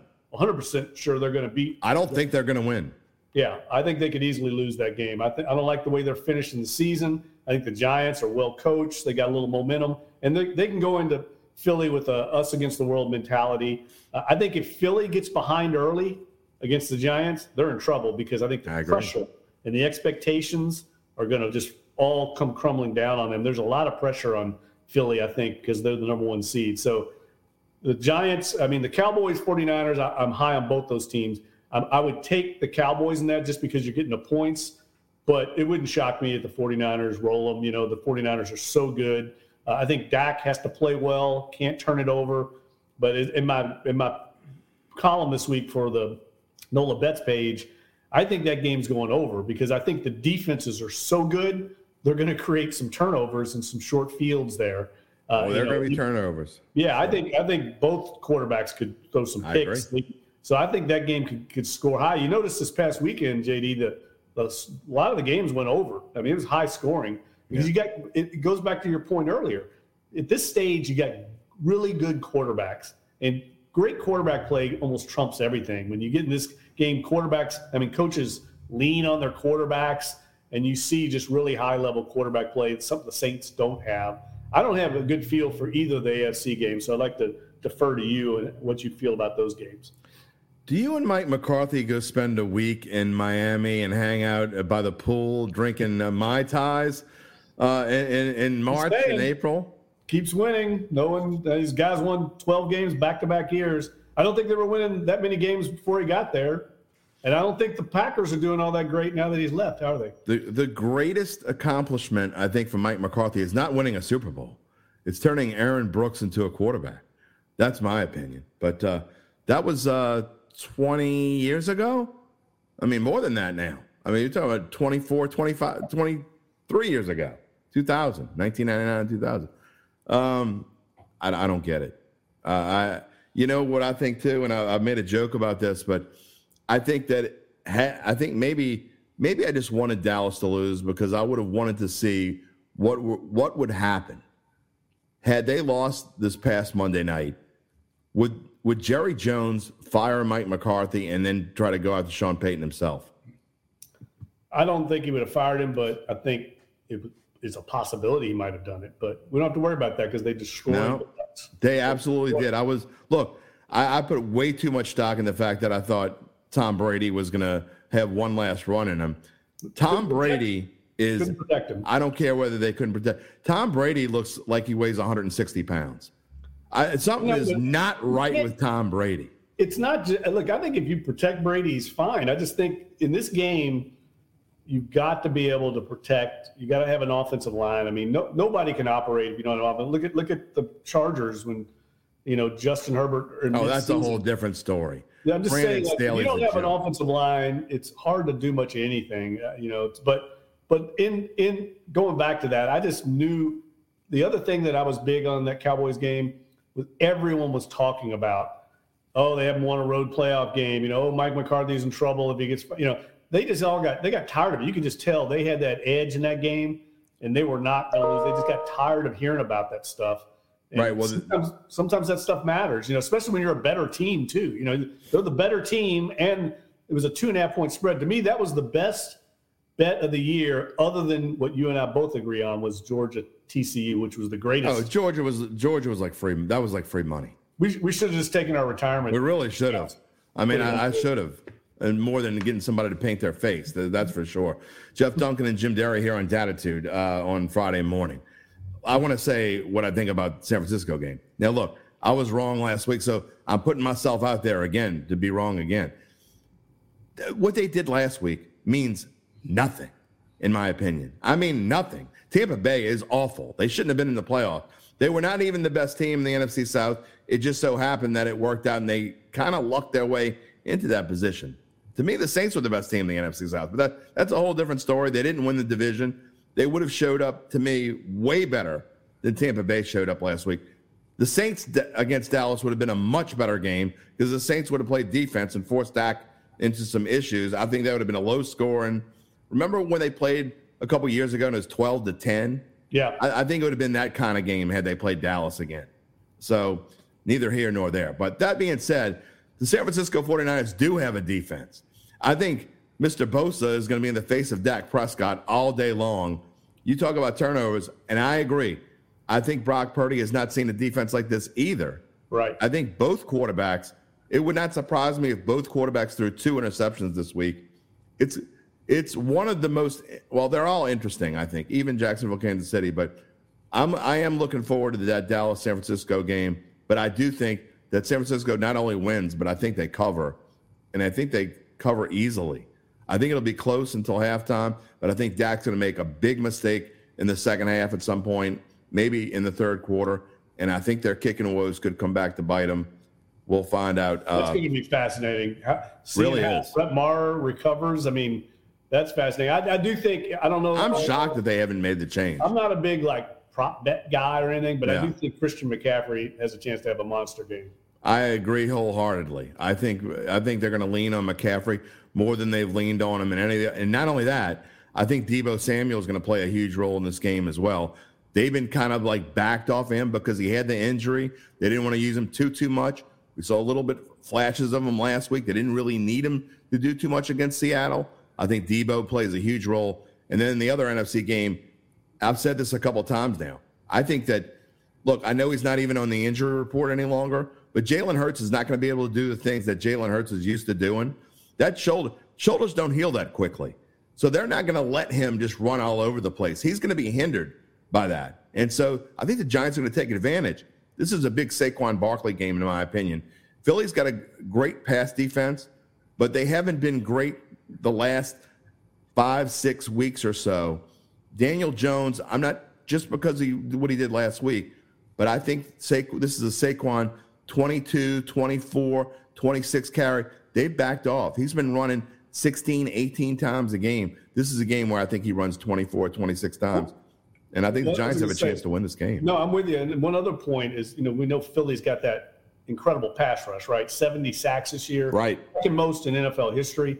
But Daniel Jones is a mobile guy. People forget. Very athletic guy. I think he's going to be able to scramble around, buy some time. He's going to need to because the Giants line is not that great. But I think he's the kind of guy that can extend some plays with that great pass rush and make some plays downfield. I really like the Giants in this game. I think he can do Jalen Hurts types things. Yeah. I mean, he's not Jalen Hurts. He's a different kind of quarterback. But, he showed it last week. He rushed for 78 yards, 79 yards. No. I think 70 of them were in the first half against Minnesota. Now, look, Minnesota's got a bad defense. There's a reason why they fired their defensive coordinator this week. So, again, it kind of like I can't be a hypocrite. If you can't take a lot out of what Dallas did against Tampa Bay, then you can't take a ton out of what the Giants did against Minnesota. But the fact that the Giants, who weren't even supposed to be here, and what Brian Daboll has done in his rookie season, I mean, to me, the best rookie head coach is Sean Payton in 2006, in my opinion. I mean, back when Payton led the Saints to the NFC Championship game, nobody saw that coming. I mean, you can talk about Drew Brees all you want, but no one knew that Drew Brees was going to be Drew Brees back in 2006. That was a different thing. All right, to the AFC. Of course, everyone's going to talk about the Bengals and Buffalo, and rightfully so. But this Jags-Chiefs game could have a little wrinkle in it. I'm hearing there could be snow or freezing drizzle or sleet or some kind of ice. It could be a weird weather game. So I kind of like the under. If I had to, I got Kansas City in a teaser league. I don't want to give spoiler alert to when I'm making a pick here in my podcast in just a few minutes. So I think Kansas City is the teaser leg of the year, getting 6 points, but you got to parlay them with something else. Maybe the Bengals at plus 11.5. I just think this is going to be a weird game because of the weather, but I don't think it matters to Patrick Mahomes. No, I'm with you. I think the weather does, factor in there. But, Kansas City's been running the ball a little bit better. Isaiah Pacheco's kind of come on. Yes. I think they're going to be able to run the ball. I like Kansas City in this game, but I do think Jacksonville's kind of can go into that stadium with a, no one believes in us mentality. I mean, they have nothing to lose. No one. Yeah, that's not going to work 2 weeks in a row. Yeah, look, I don't have a good feel for either AFC game, but I do think they're both going to be fun to watch. You got great quarterback play, all four quarterbacks. This is my column for tomorrow. A little spoiler alert. NOLA.com will be up here in about an hour. And I know you may have seen this on social media. All 8 quarterbacks this weekend are Manning Passing Academy alums. It's pretty amazing. I know that. Yeah, all 8 starters. Matter of fact, Jalen Hurts and Daniel Jones were at the MPA in the same year. They were like, roommates together. Now they're going against each other. But it's a testament to what that camp's prestigious reputation that all 8 guys starting were at the Manning Passing Academy. Well, when you talk about quarterbacks, to me, there's no better quarterback matchup than the Bengals and the Bills. Joe Burrow, I think Joe Burrow, call me a homer if you want, but I think Joe Burrow has surpassed Josh Allen. If I had to pick one of these guys to lead me in the future, I take Joe Burrow over Josh Allen. Yeah, I probably would too. And I wouldn't, dismiss Josh Allen at all. But no, I'm not dismissing. Joe Burrow's special leader. Joe Burrow's special guy. Now, what I have heard, and I haven't checked this, JD, you may know better than me, but I heard the offensive line for the Bengals is kind of banged up. It is messed up. They got three that are out this week. Well, they have two that are out for sure, and then I don't think they know whether Alex Kapp is playing or not. I don't know if he's been ruled out or not. That's I need to go look at that. It is a big-time concern, and they have issues in their defensive backfield. And we know, Saints fans know how much Eli Apple stinks, and he's hurt. So we saw it happen last week. Look, I don't think the Bengals are going to win this game, but that being said, as pairing them in a teaser leg with Kansas City, I would be shocked if they get blown out. And honestly, I think they're going to cover as well. 5.5 points. I didn't understand this line when it came out. I thought it would be more like 3.5. And we saw what the Bengals did in a very short window before Damar Hamlin's injury. And again, this is a completely different situation, but I'm not betting against Joe Burrow. I'm just not. Yeah, I'm with you. Joe Burrow is a special guy, special leader. He's going to know that he's got some protection issues. He'll adjust. Much the way Brady does down in Tampa. He'll get the ball out quick. So I think that game's going to be a really special one to watch. Obviously, the history with what happened here a few weeks ago, Damar Hamlin, that's going to be a huge narrative in the game. And I think I'm a little worried, though. Like, Buffalo's a team has incredible, like, if you look at just the raw numbers, they should be in the Super Bowl. Just their defense. But we keep saying that about them. No, but I'm a little worried about them. They're a little inconsistent. They're even inconsistent within a game. They're inconsistent. And Josh Allen turns it over a lot. When's the last dominating game you saw him play? To me, the last one I remember off the top of my head is Week 2 against Tennessee. Yeah, I don't think that. They played well against Kansas City, obviously, but I have not seen them play. People were talking about these sharps that I listened to after Week 2. They were talking about how go bet the farm on Buffalo. They're still a bargain. They were down they were plus 300 to win the Super Bowl, 3-1 to win the Super Bowl. And I'm not saying that you shouldn't bet it then or whatever, but it wasn't like a fait accompli after 2 weeks. This team is you talk about issues. They could lose to anybody and beat anybody, in my opinion. Well, that Minnesota game was a prime example, right? They had about 5 chances. No business losing that game. Yeah, had 5 chances to win that game and kept messing up in their own, self-inflicted wounds. To me, they're a little risky. I think Kansas City is clearly the team to beat in the AFC. Well, and here's the reason. What scares me about Cincinnati is I think they could lose big. I don't think they're gonna. But if you crack that door open for Burrow, if you leave him with he's going to be. I hate to compare him to Joe Montana, but if he has a window at the end of that game, Cincinnati's going to. I'm going to go a lot better. Yeah. Ask the New Orleans Saints about that, right? Yeah, if he gets the ball at his own 20 with 2 minutes to go, and they're down 3, at the minimum it's going in overtime. If he gets the ball down 3 at his own 20 with 2.5 to go, they're going to win the game. Joe Burrow's going to find a way to win the game. And they showed last year, he got sacked, I think, 8 or 9 times against Tennessee in the playoffs, and they still won. It doesn't make a difference to him. He finds ways to get out of that. That's why if there's any quarterback other than Patrick Mahomes who can deal with offensive line problems, I think it's Joe Burrow. And that's why I think they have a good chance to win. But I do think they're going to have to get something out of their defense or special teams. For sure. They need a little help. Because he just can't drop back. If they can't run the ball at all, I just think, but I agree with you. If this game's close to the fourth quarter, it's very dangerous for Buffalo. I have not seen Josh Allen put together a solid 60 minutes in a long time. I'm just saying that. I know everyone, sharps keep using these numbers of all season long and average yards per play, and that's great. But, sometimes you have to look at what they've done recently. And what Josh Allen has done recently is turn the football over. So I don't care what defense is out there. If you keep turning the ball over and making mistakes, which is what he's done, I think you crack the door open for this Bengals team, and I think Joe Burrow is going to run through it. We will find out on Sunday. So I guess being said, I would think to go through it, I think Philly's going to win, but I think it's going to be a small win. I like the Giants with the points. I think San Francisco rolls over Dallas. I know my friend Jeff Duncan doesn't think that's going to happen. He's hanging out with Mike McCarthy. They're going to have Mai Tais. really. Keep doubting them. Keep doubting them, Jay. In about 4 or 5 days, you could probably go have your Mai Tais. I like the over in that game. That's my bet of the weekend. Okay. Take the over Cowboys 49ers. All right, and then in the AFC, I think KC covers. I don't think it's as easy as we've kind of been spewing. I think they cover, but I don't think they cover until later. But Patrick Mahomes against Trevor Lawrence. If you want to run to the window and bet on Trevor Lawrence, then you go for it. But I'm going to take Patrick Mahomes there. And then I like the Bengals with the points, but I do think the Bills win the football game. Going to be a fun weekend, Dunk. And next week we'll be talking about AFC and NFC championship games. That's always interesting.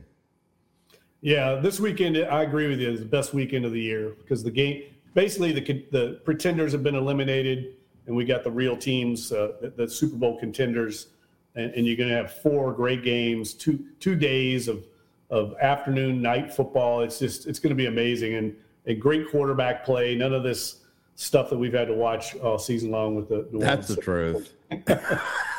Look, I'd even take Trevor Lawrence at this point. That's yeah, I definitely would take Trevor Lawrence there. I don't know why you're against Trevor Lawrence. I think he's pretty good. I think he's played pretty well. He's the second half average at best. But I don't think he's Patrick Mahomes. Did you see the first quarter and a half last week? I know, but you also saw him lead that team back, Well, you saw him lead that team back because Brandon Staley might be the worst coach in the NFL. Whoa. I mean, I'd personally rather, and I don't mean this to be mean. I'm not trying to be mean, but I'd rather Pete Carmichael be my head coach than Brandon Staley. I'm just saying. That guy's. I don't think Staley's that bad. I think Staley's okay. He's a guy that reads off of an analytics card, and whatever his card says, whatever the computer spits out, that's what he's going to do. Forget feel or what you're supposed to do. And what's even worse is against Jacksonville, he didn't use the card.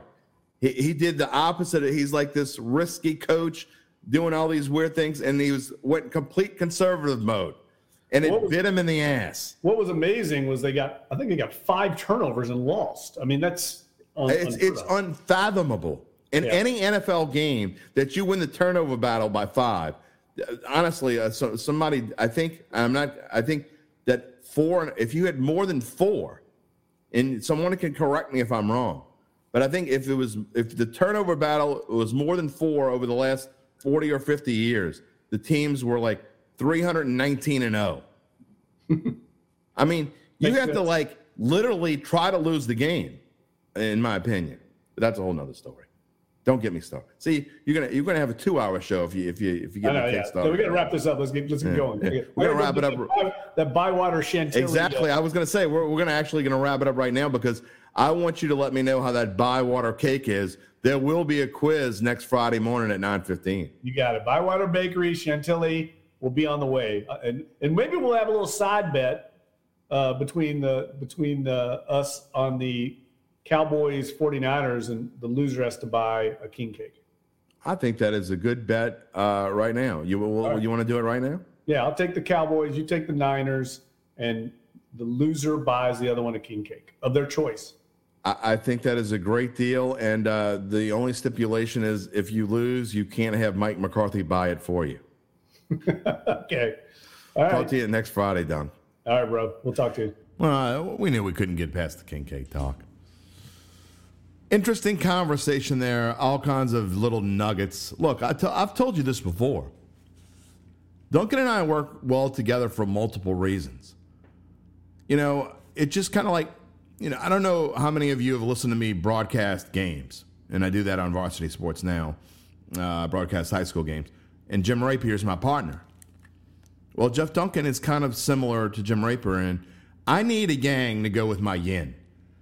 Is yin the loud one, or is yang? I don't know. Maybe he's the yin to my yang. I don't know. Whatever it is, whatever loud is, that's the one I am. I'm yin. Crazy, get a little goofy. And yang needs to bring you down and be normal, level-headed. I mean, not that I'm not level-headed in the grand scheme of things and in the real world. But I get fired up. I get emotional about things. And sometimes I need reality to help. Or not necessarily reality, because I think I have a lot of reality, but a little woosah, little chill. So that's what Jeff Duncan and Jim Rapier do to me. That's why they're great partners. Not only that for Jeff, he's in the know. I've said this 100 times before.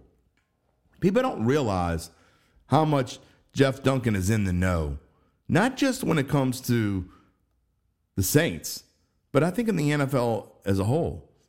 He might not get the same amount of text that the Shefties of the world get and the Rappaports and whoever else. But he gets a lot of them. He knows what the hell's going on.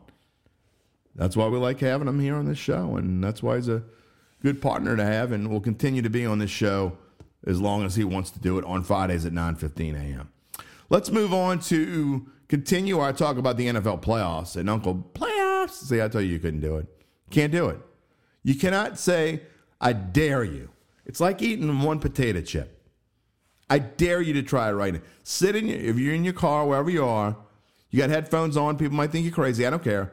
Right now, say it with me, playoffs. Say playoffs with me. Playoffs. Playoffs. See, you can't do it. You can't do it. All right. We're going to have Jim Mora on the show again at some point. He did it. I had him on the show back in, August? And he did it. He did playoffs. He did it himself. Go back and find it. I don't know what number episode it was. It's not hard to find. Go find it. Go on my SoundCloud page. It's one of the featured podcasts. It's easy to find. Okay. All that. See, I told you I digress. That's why I need a yang or a yin or whatever. I don't know. I think I'm yin, right? The other person's yang. I don't know. Whatever. Best bets with Uncle Big Nick. A little spoiler alert. We kind of think the same way this week. I don't know if it's good or bad or mediocre or whatever it is, but it's coming up right now. Uncle Big Nick, can we make some picks today? Well, can we please?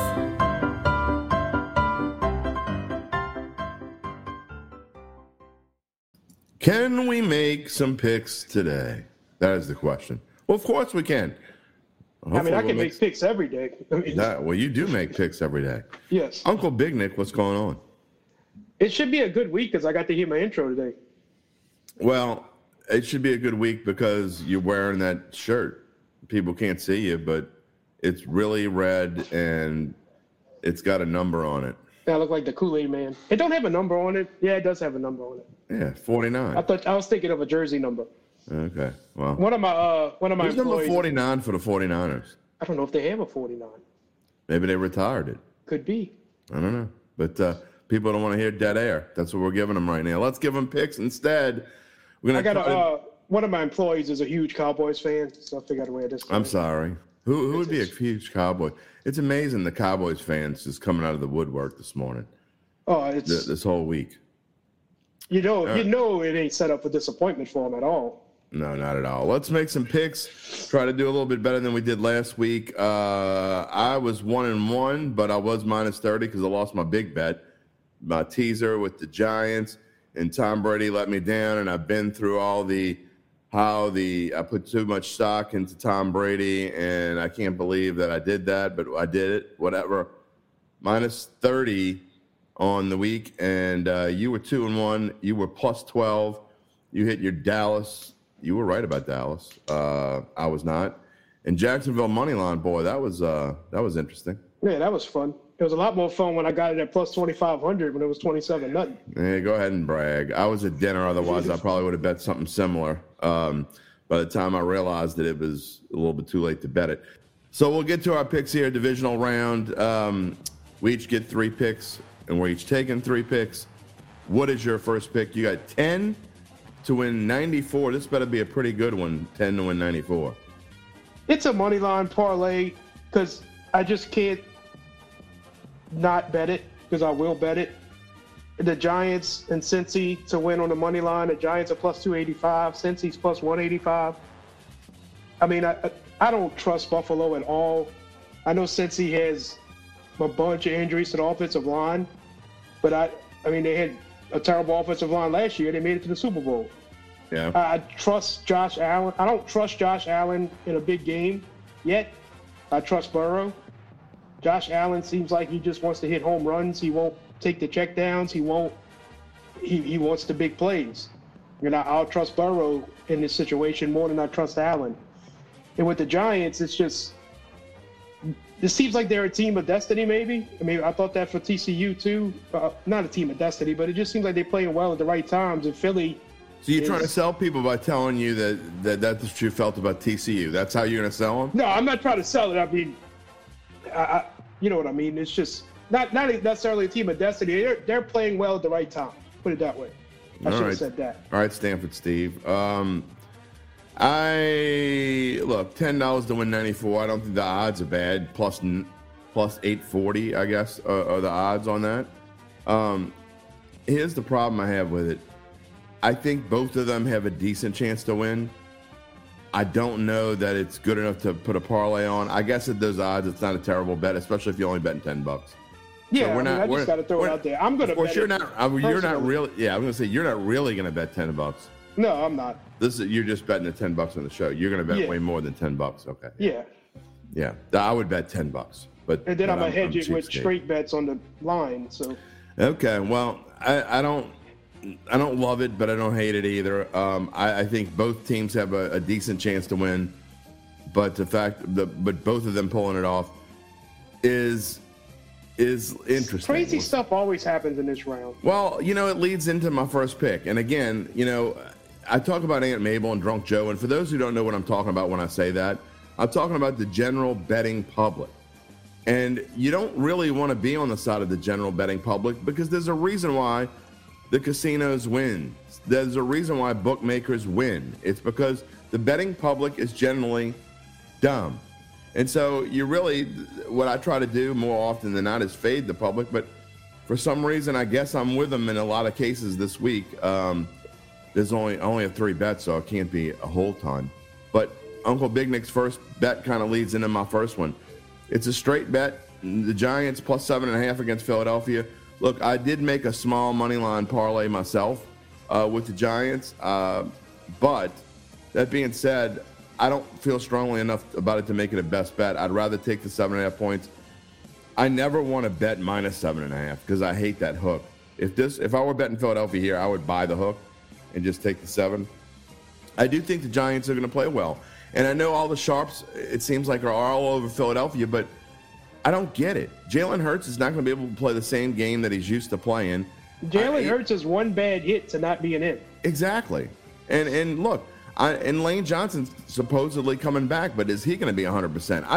I don't like what I've seen by Philadelphia in the last 3 weeks of the regular season, and not just because Gardner Minshew played in 2 of those games. I just don't think they're fully healthy, even with the week off.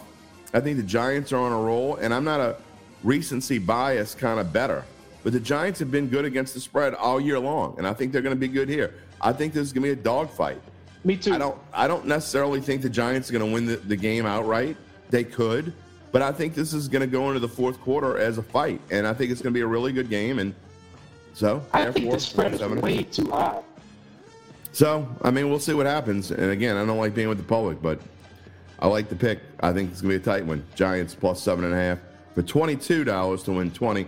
What is your next pick? You got 45 to win 40. I'm taking Kansas City to blow out Jacksonville. You want me to compare the TCU thing? I think this is Georgia TCU all over again. I don't think it's going to be 65-7, but I could see 41-10, something like that. I mean, Jacksonville fought their hearts out to beat Tennessee. Then they had to come back from the 27-0 to beat Justin Herbert, and I just think they going into a mess here, and it's a horrible spot for them. Yeah, I don't disagree with that at all. By the way, lines this morning have changed a little bit since last night, so I have to alter my number. It's actually Giants plus 8 now. And so we're going to go by numbers as of this morning. These are not necessarily the numbers I had in my picks column yesterday because they have changed since yesterday. So it's Kansas City minus 9 over Jacksonville now. I knew that would change because they're going to try to screw up my teaser leg. Spoiler alert. Yeah. But I also like that as well. But again, this is another pick that is with the public and not with the sharps. The sharps, I was watching some sharps yesterday that I don't know.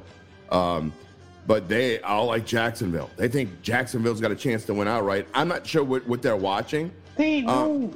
I don't get it. I'd be so shocked if that, shocked I don't get is it. an understatement. I'd be if that happened. Yeah, and now they're talking about. I'll tell you what else I like. I know everybody's all over the over because it's Kansas City, and I think I had the over even in my column. But the more I go along, the more I'm starting to like the under in this game. There could be snow, and if not snow, it could be like wet snow type thing. Jacksonville's Trevor Lawrence is going to be. I just think he's going to be horrible if it's bad weather. Yeah, he's and I think so much in bad weather, even in college. Yeah, I think there's going to be bad weather here, so I don't like Trevor. I think this is a game where Kansas City could win like 40-10. That's what I just said, 41-10. Oh, really? I didn't even. Yeah. I don't know why I didn't hear that part, but yeah. I think it's a blowout too. So I like this pick a lot. 45 to win 40. Why is it 45 to win 40? By the way, 44. No. I'm sorry, Okay. I wrote it down wrong. Okay, 44 to win 40. It's a regular spread bet. Yeah. I am fully endorsed this pick, so I'm all over this as well. I'm not overthinking this week. I'm just going by what I think I know, and I'm not trying to look. I didn't look at any trends. I didn't look at any. This is what happens when this happens and all that. I just go on. Yeah, I did look at trends, but you know what? They didn't enter all that much because the trends kind of favor what I liked anyway. So, speaking of that, anytime I read too much in it, I take TCU over Georgia. So. Yeah, well, I'll tell you how that was going to go, and I'm not even a college dude. All right, my next pick is going to be one you really like, and I'm guessing it's going to be part of, or it might be your bet. I don't even know, because we don't talk about what our bets are before, but I got the San Francisco 49ers over the Dallas Cowboys, -4, 22 Yeah, that's my 55 to win 50. Okay, well, there you go, so we can both talk about it. 22 to win 20, and really, if I would have known the teaser number on Kansas City was what it was going to be before, I would change it. In fact, I'm going to change this live. I'm going to make this 33 to win 30, and I'm going to change my teaser bet from 60 to 48. How about that? So I'm changing this on the spot. I'm betting 33 to win 30 on San Francisco. Look, the Sharps, I don't understand why they love Dallas in this spot. I mean, they don't usually react to stuff, but do they realize how terrible Dak is when he gets pressure on him? I just don't get this at all. Bosa's going to be in his face all day long. Prescott's going to throw probably at least one pick. He might throw two. Tampa Bay, you can't judge anything off of what Dallas did against Tampa Bay. And that was the only game everybody got to watch Monday night. So now they all think Dallas is great. I mean, nothing. You can't judge anything. That team was toast. They were done. I was wrong. I was completely wrong about Tampa Bay. I thought Tom Brady would have a lot of fight, even though all the trends of him being terrible in the last half of the season, a 45-year-old quarterback playing like a 55-year-old man, it shouldn't have been a surprise to me, and I was wrong about it. But that game, I just don't see how San Francisco doesn't win. He had like a second and a half to throw. Yeah, everybody thinks it's going to be a great game. It's going to be tight. I'm not saying Dallas is going to win, but it's going to be – I don't think it's going to be tight at all. I think the Niners – and the only way – this is the only way it's tight to me is if Brock Purdy finally realizes that he was the last pick of the draft and he's a rookie and has a little butterflies or whatever and plays like crap. So you're saying it's going to be – the only way it's tight is if Brock Purdy turns into Jimmy G. Oh, boy. Here we go. You laugh, but if Brock Purdy stinks, I don't think Kyle Shanahan's going to wait to pull the plug. Jimmy G's going to be active this week, isn't he? No. You sure? Yeah. Okay. Well, I mean, he took his boot off and he's walking fine, but he still ain't ready to play. Okay, I thought he was. They said he wouldn't be ready to the championship game. Okay, so give me your take on it. I mean, like I said, this kid, it's like he doesn't know he was the last pick in the draft. It's like he doesn't know he's not supposed to do this. Yeah. Like he's got all the confidence in the world right now. He's playing great. He's not playing bad at all. People say, well, he hasn't faced a good defense. He hasn't faced adversity. He played in Vegas. Vegas don't have a great defense, but he had to win a shootout. Last week, Seattle gave him all they can handle in the first half. It was 17-16, they losing. He comes out in the second half and lights them up and plays great. Down to the defense played great too. But I just think this kid can do it. If Dallas gets pressure on him, he can run. He can move. I'm not sure Dallas has a great defense anyway. I don't think so either. I think their secondary is terrible. I mean, Micah Parsons is banged up. Micah Parsons is absolutely great, but he's a little banged up. Yeah. Good luck trying to figure out where Parsons got to go. Is he going to attack Debo, Kittle, or CMC? Which way he's going to come? Yeah, I'm against the Sharps against this one. I don't understand it. Maybe I'll understand it on Sunday, but I did diversify my portfolio, so to speak, though. I didn't put everything. I wanted to so bad. I wanted to include San Francisco and everything. Teasers, moneyline parlay. I didn't do it because I learned my lesson from Tampa Bay this week. But I don't know. I'm trying to separate my heart from my brain with this. I mean, I guess I want to put everything on it. I guess I'm in a similar boat because, I mean, I have futures riding on San Francisco, but I have futures riding on Cincinnati too. And I don't. You know what else is the elephant in the room we haven't discussed yet? What if us? Yeah. We're the two elephants. If Dallas scores a touchdown and Meyer misses the first extra point. You know, I will tell you, I'm glad you brought that up because there's one thing that makes me nervous this week, and that's he stunk so bad last week. Couldn't you see that dude having the game-winning field goal on his shoulders and he makes it, and then he like gets lifted on shoulders and crap? You know, I mean, oh God. It's all going to depend on if he makes the first extra point. Oh, he's going to make the first. Or field goal. If he misses the first one, it's done. Nah, he'll be fine. He's mental. Yeah, but a lot of kickers do that. I don't think they would keep him on if they thought he was going to do that. Well, they signed another one to the practice squad. Yeah, he'll be fine. He'll be fine. All right. Well, that is your number one pick, and so my number one pick, we're going to jump right into it. It's a teaser, and it kind of goes with both of your other picks. So we're all over the same sides this week, which kind of surprises me. That can't end bad. No, it's going to end bad. It's going to end poorly probably, but because we both listen to Sharps a lot during the week, and generally we side with them about 75 to 80% of the time. This week we're both at the same time all against them, so I don't know what's going to happen. I got a teaser. Kansas City -3. I thought it was when it was 8.5, which was most of the week, and I think if you shop around you might still be able to find 8.5, so look around before you bet this. Don't just bet it at Caesars. But I got to go with whatever the line is at Caesars when I find this. And right now, it is Kansas City -9. So the teaser leg, it's Kansas City -3 over Jacksonville, Cincinnati -11.5 over Buffalo, 48 to 140. And the way that a teaser works, if you haven't paid attention to the show for the last, 20 weeks, you get 6 points. It's basically betting a parlay. When you get 6 points gifted to you on both sides that you like, but you got to bet basically 12 to win 10. And so we're betting 48 to win 40, and I'm getting 6 points each. Kansas City -3 over Jacksonville, Cincinnati +11.5 over Buffalo. Look, I agreed with you already. I think Kansas City blows out Jacksonville. I've explained that already. And Cincinnati, Buffalo, I don't necessarily think Cincinnati's going to win the game, but this guy, you got to be shocked, right? If Burrow, I get that his offensive line is having issues. The defensive backfield hasn't been that great. But wouldn't you be shocked if Burrow got blown out? Oh, yeah, without a doubt. I mean, so to me, I just don't get it. I mean Burrow beat Tennessee getting sacked 9 times. I didn't get this line at all when it came out. I mean, I thought it was going to go down immediately. I bet it when Cincinnati was still +4.5, which gave me 10.5. But I literally bet this Tuesday morning at 7 a.m. because I couldn't believe the line that I saw when I woke up. This game, if you had the trust factor, you trust in Burrow or you trust in Allen? Oh, well, there's no question. I'd rather have Burrow than Allen. Me too. I can't believe I'm saying that either. Because, if you would have told me I was going to say that before the season, I would have told you were crazy. But at this point... His offensive coordinator was Dable last year? Brian Dable, yeah. Yeah. Ever since he left. Yeah, it's big time.